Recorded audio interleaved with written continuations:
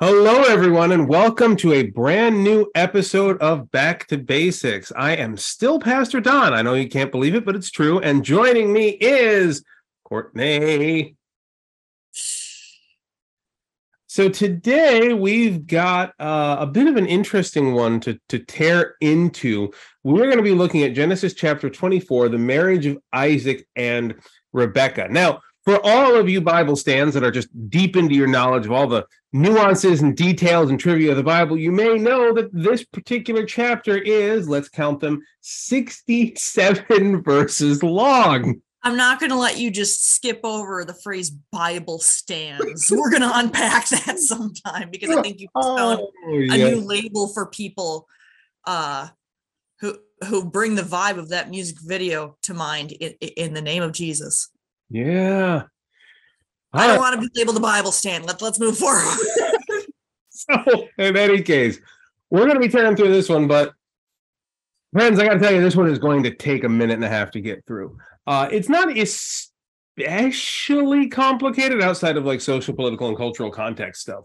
The narrative itself is not that complex, but because of sheer length, it's entirely possible that this may wind up being a two-part episode in and of itself. I say that now because, as longtime viewers of the podcast know, we don't know when we start whether it's going to be a one or a two-part.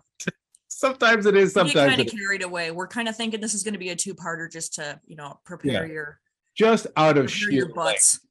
But because I'm pretty sure that nobody wants to sit here and listen to me rattle through 67 verses in a row, we're going to change up our format a little bit. And we've kind of decided on a secondary format that we're going to use for especially long passages.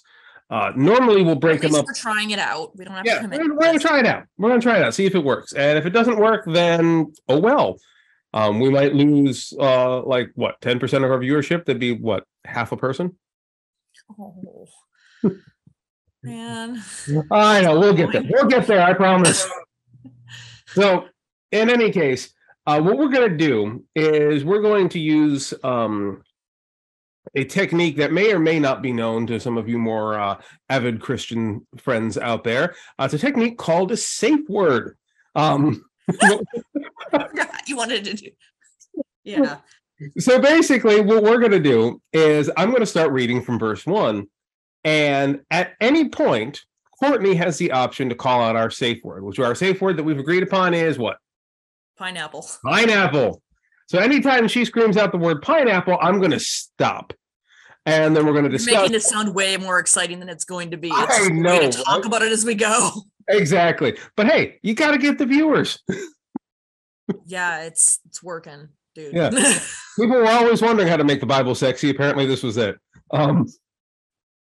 So this is what we're going to do. Yeah, you guys signed on for this. We're 30 some episodes in. If you don't know what we're about, then I don't know why you're here.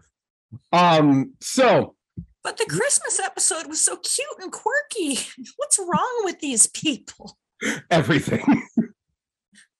Sweetie, what did you send me? Yeah, we're going to get some of that. We're going to get letters. Upset people's parents. All right, let's go. All right. So basically, we're going to tear through it, starting from a verse 1, and she's going to just safe word me every time she sees something she wants to tear into a little bit. And that doesn't work well for here because most of the issues here are going to be interpretive or social or cultural or context specific, or just like, what is this bullcrap sort of stuff. Now, a little bit of a spoiler warning, our buddy Abraham may be gone, but the days of rampant sexual abuse and insanity in the Bible are not. So there will be more, I promise you, to keep you interested. Yay? Yeah, go ahead. Let's cheer for rampant sexual abuse in ancient Israel. Whatever. 3 cheers for human nature. Sounds like an emo album that never was. Yeah, right? Anyway. Put some money into that one. I write sins, not sermons. I don't know. Just read the Bible. You'd be surprised how often I hear that. Let's get started. Genesis chapter 24, starting from verse 1, the marriage of Isaac and Rebekah. Now Abraham was old, advanced in years, and the Lord had blessed Abraham in all things.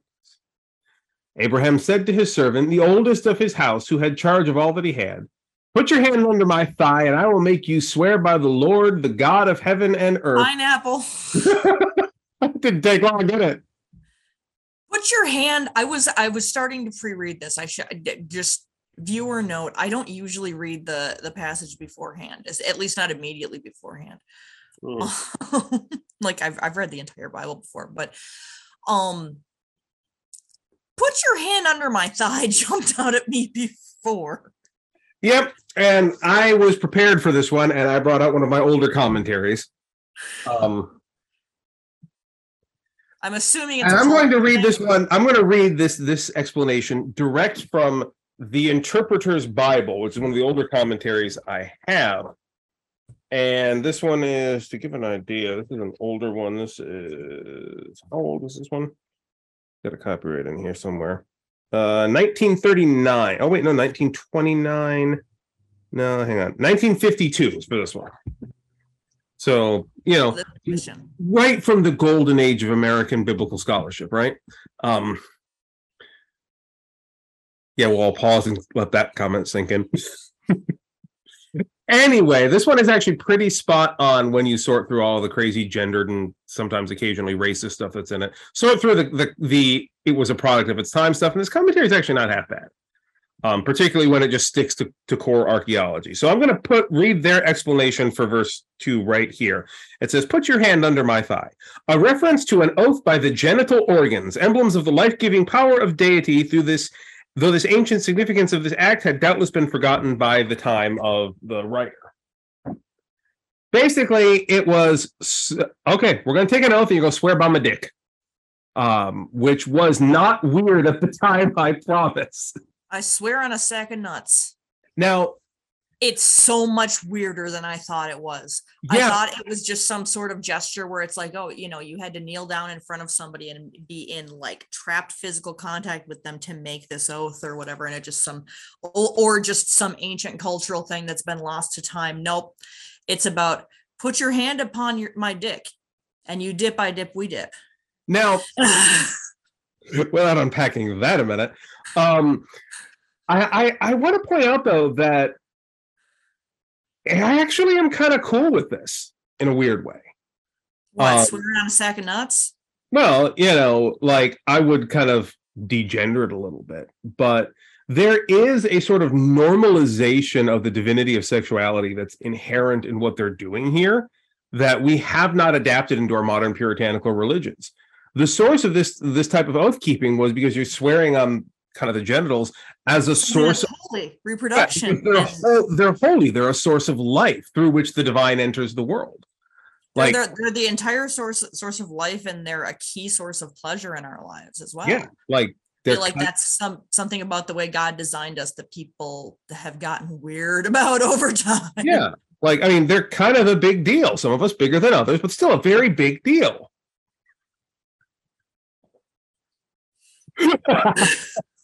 That's all right. I heard that. But no, seriously, like this is one of the more ancient practices. By the time this had been written down, it was likely that had been kind of lost to time, which is why they like kind of put it on my thigh. And biblical translators, since they've never really known what to do with that, because short of attaching an amendment to the Bible that says, oh, by the way, here's this entire cultural practice, there's really no way to translate that in a way that makes even the vaguest of sense. So that's a thing. Yay, dicks, I guess.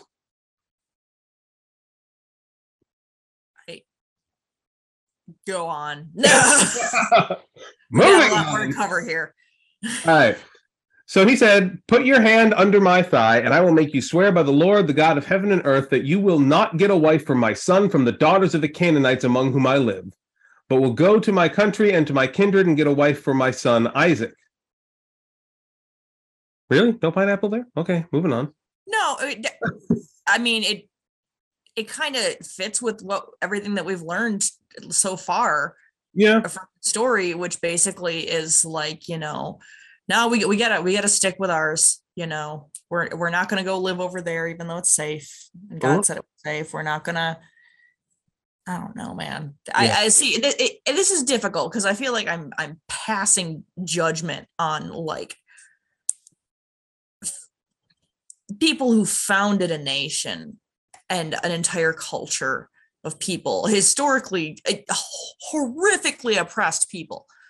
And so I don't want to be just like, dem Jews or whatever, I don't want it to come off like that, but it's just like, we've got this history at this point in this story, looking at this as a narrative and as a mythos and as a religious basis. We just keep seeing it over and over where it's like, no, I don't want to really get too involved with those people. Like, yeah, there's a lot of that coming from, and maybe that's something that was everywhere at the time. Maybe it was a matter of, because racism and tribalism's totally disappeared since then. Yeah, well, that's what I'm saying. Maybe we're only seeing the story as it follows Abraham, the history or the story or the mythology, whatever you want to call it, as it follows Abraham. We don't necessarily know if, in context, this is kind of just how it be. Yeah. I mean, there's certain things that they make a point of being like, he's not born yet, but Jesus Christ, why would you do this?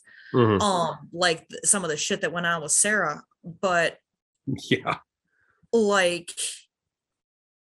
you get enough glimpses of like socio-political stuff here where you think maybe that's possible, that it was just like that. See, this is why I can't keep pineappling at you every 2 seconds, because this is how I got through school. I can bullshit about anything forever, and my brain will just keep turning in ADD hamster wheel mode, and this just doesn't stop moving. Which is why I've always said you should become a pastor in your own right. I mean, come on, that's basically the professional version of that. No, nobody needs that. So then let's go ahead and unpineapple. If you have an answer for that, instead of me just babbling, please. No, it's pretty much just ancient racism. Like, God is conducting the tribe of Abraham in a very particular way here. Should he have done that? Like, it's unclear as to whether this is Abraham's decision or God's decision at this point. God will later lay down the law that you shall not take your wives from X, Y, and Z. Like, that will come up later as a commandment from God. And so we'll discuss it more as we get there, why that might be the case. But for now, it's unclear if this is just Abraham's like, screw them Canaanites, or if this is a God thing. So I'll go ahead and keep rolling here, because hey, we're gonna have some fun stuff for you to pick at here in just a minute. Yeah, we've been at it for a hot minute, and we are on to verse 4. So let's keep moving. Yeah, this new technique's going great for us. So you will not get a wife for my son from the daughters of the Canaanites among whom I live, but will go to my country and to my kindred and get a wife for my son Isaac. The servant said to him, perhaps the woman may not be willing to follow me to this land. Must I then take your son back to the land from which you came? Abraham said to him, see to it that you do not take my son back there. The Lord God of heaven, who took me from my father's house and from the land of my birth, and who spoke to me and swore to me, to your offspring I will give this land. He will send his angel before you, and you shall take a wife for my son from there. But if the woman is not willing to follow you, then you will be free from this oath of mine. Only you must not take my son back there. So the servant put his hand. Pineapple, where is this intensity about this coming from? Because like we talked about it for a minute earlier, but man, it's like very intensely like, no, he doesn't leave and he doesn't marry the people who live here. You go get somebody from the people I approve of and bring her back here. And that's the only option. Yeah, let's consider what sons were particularly to nomads in that place and time. They were the Holy Grail, basically, for your mini civilization. I mean, they're basically like settlers in the first 10 turns of Civ. Like, if you're playing Sid Meier's Civilization, for those of you who don't know the lingo, and that state of the game, you need this in order to progress. You need this in order to found and to grow and to mature. And without it, you may not be able to produce another one before people wipe you out. Like, your son is your community. Like this, particularly in patrilinear societies like this, the son was the most valuable thing that you had as the head of the household. So it makes total sense that despite the fact that he did just try to stab this guy to death not too long ago, that Abraham would be generally protective of Isaac in that way, particularly when it comes to sending him back to Abraham's home country. Because remember, Abraham just friggin' split from his home country, right? Like, he left the home of his father, struck off, got a whole new land, a whole new God, pretty much, and kind of founded this whole monotheism thing.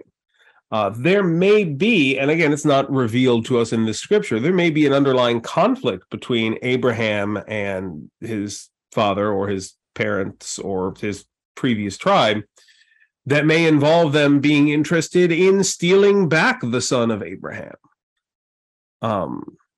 In order to redirect that. Like, that would also, because that would be a son of their line too. Correct.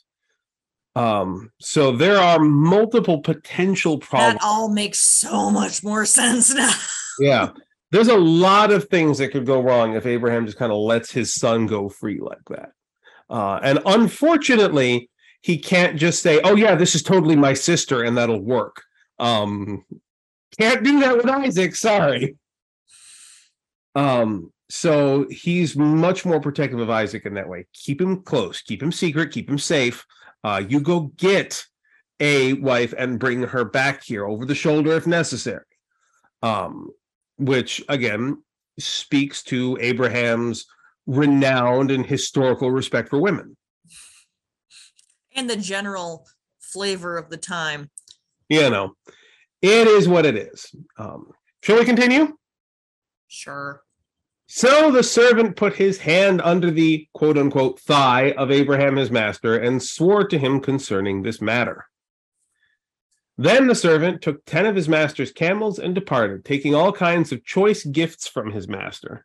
And he set out and went to Aram Naharaim, to the city of Nahor. He made the camels kneel down outside the city by the well of water. It was towards the evening, the time when women go out to draw water. I'm assuming that the cocked gun sound effect is a pineapple? No, it was just acknowledging like, you know where to go to pick up women when you're trying to find a spouse for your tribe's heir. Let's be honest. You know, you and I have been long since married, but we vaguely remember what it was like to date in this world. Like, set up shop by the well and look for chicks is pretty much exactly how it works today. Figure out where the drinks are at and wait your turn.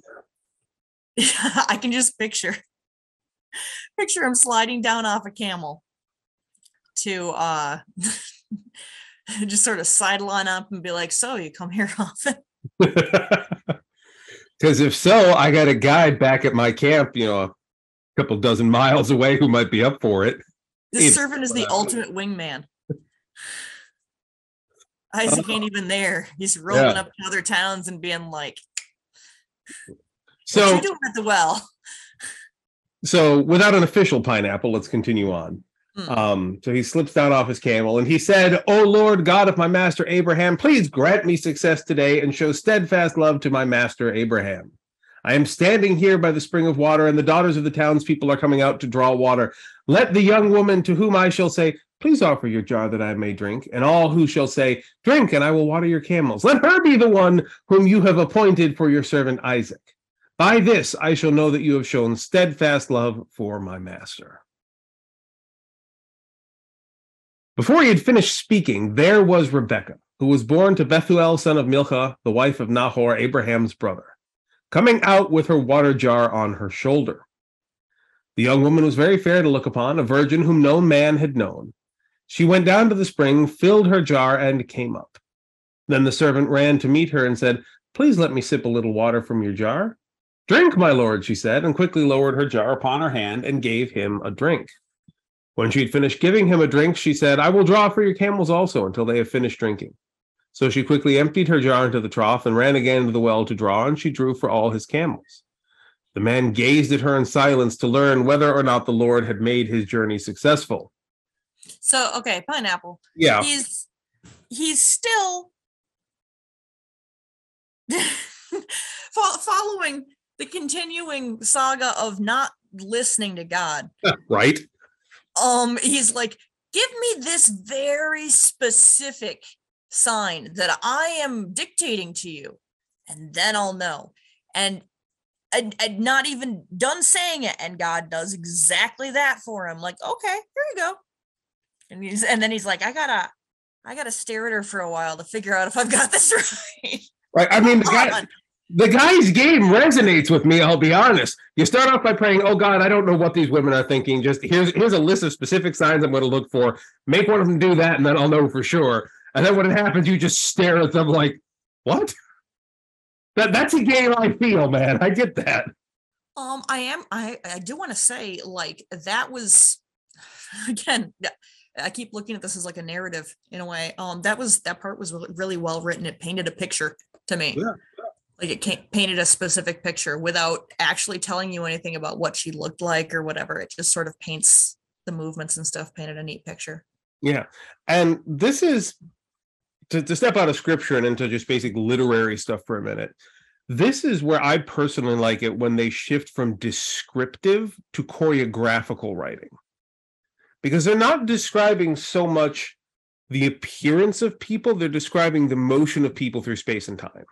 Yeah. And that shift is really helpful for when you're trying to convey an emotion, because you're allowing the reader to kind of paint their idealized version of the person. And instead, you're focusing on how that person moves through the scene. So you've invited the reader to participate in the process in a way that they wouldn't otherwise. Like, if you're doing everything for them by giving a complete description, then, sure, we're going to just receive passively. But now the readers become a little more participant. You're painted, like, you have an image in your head of what Rebecca looks like, and it's going to be totally different from mine, because, of course, she's not actually described here other than she's young. She's young, she's pretty, she got a water jug, and she definitely has never had sex.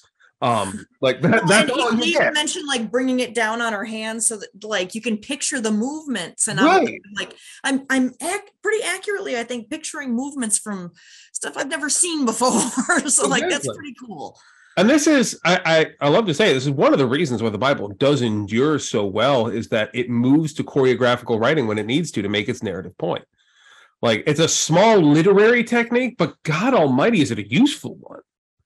I've said it before, and I'll say it again. If you're trying to get an idea across, there's no reason you can't do it in a way that is also, like, you want to watch, you want to listen to, you want to pay attention to. It can be enjoyable and true at the same time. Right. Yeah, all that's good. So anyway, literary criticisms aside, I do appreciate the fact that this guy is just, like, both with respect to women and respect to God, utterly fucking oblivious. Like, he gave God specific signs that he was going to look for, got those signs, and then just, like, stared at her like a creep. Like, and you want to talk about God's involvement in the story. Spoiler alert, in the end, it works. Like, that he can do all of this and still come away with a wife for Isaac, like, is pretty impressive. Okay, I'm starting to read ahead, so we need to yeah. So let's unpineapple and keep rolling for another minute. Yeah. So the man gazed at her like a creep in order to learn whether the Lord had made his journey successful. When the camels had finished drinking, the man took a gold nose ring weighing 1/2 shekel and 2 bracelets for her arms weighing 10 gold shekels, and said, "Tell me whose daughter you are. Is there room in your father's house for us to spend the night?" She said to him, "I am the daughter of Bethuel, son of Milcah, whom she bore to Nahor."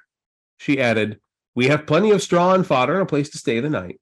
The man bowed his head and worshipped the Lord and said, "Blessed be the Lord, the God of my master Abraham, who has not forsaken his steadfast love and his faithfulness towards my master. As for me, the Lord has led me on the way to the house of my master's kin." I'm going to pineapple myself here for a minute. Okay, yeah. And I want to go ahead and just throw out for the fact that, like, the servant does get there in the end. Like, it's worth acknowledging that he does finally yield and say, "Thank you, God, you've taken me to where I need to be." Like, immediately, too. Yeah. Like, he gets where he's going, ties up his camels, and immediately meets Rebecca. Yeah. Like, he goes there, God provides, and he stops, and he does something that, Like, look, I grew up in a house that had extremely strong evangelical leanings, although thank God they leaned away from that in later years. And so I did the same thing that a lot of us do, which is, you go into a difficult situation, like, dear God, please help me through the situation. I'll do anything. Oh God, oh God, oh God, dear, please, God, help. And then you go through the situation and you win. And you're like, hey, that's great. I did awesome. And then completely forget the next part. Like, it's worth noting that the guy stopped for a minute and said, okay, God, thanks. You definitely did the thing. Like, it's a step we all too often forget. And I think it's worth recognizing it when we see it. Anyway, let's see if we can squeeze in one more chunk here before we pause. Oh, yeah. Yeah, I think we can do that. The end of our first. And that'll get us to about the midway point then, too. Yeah, just about. So, moving on from verse 28. The young woman ran and told her mother's household about these things. Rebekah had a brother whose name was Laban. He'll come back and be important later. And Laban ran out to the man to the spring. As soon as he had seen the nose ring and the bracelets on his sister's arms, and when he heard the words of his sister Rebekah, thus the man spoke to me, he went to the man, and there he was, standing by the camels at the spring. He said, come in, O blessed of the Lord. Why do you stand outside when I have prepared the house and a place for the camels? So the man came into the house, and Laban unloaded the camels and gave him straw fodder for the camels and water to wash his feet and the feet of the men who were with him. Then food was set before him to eat, but he said, I will not eat until I have told my errand. He said, speak on. Perfect cliffhanger for us to end on. So any last things you want to pick at from this passage?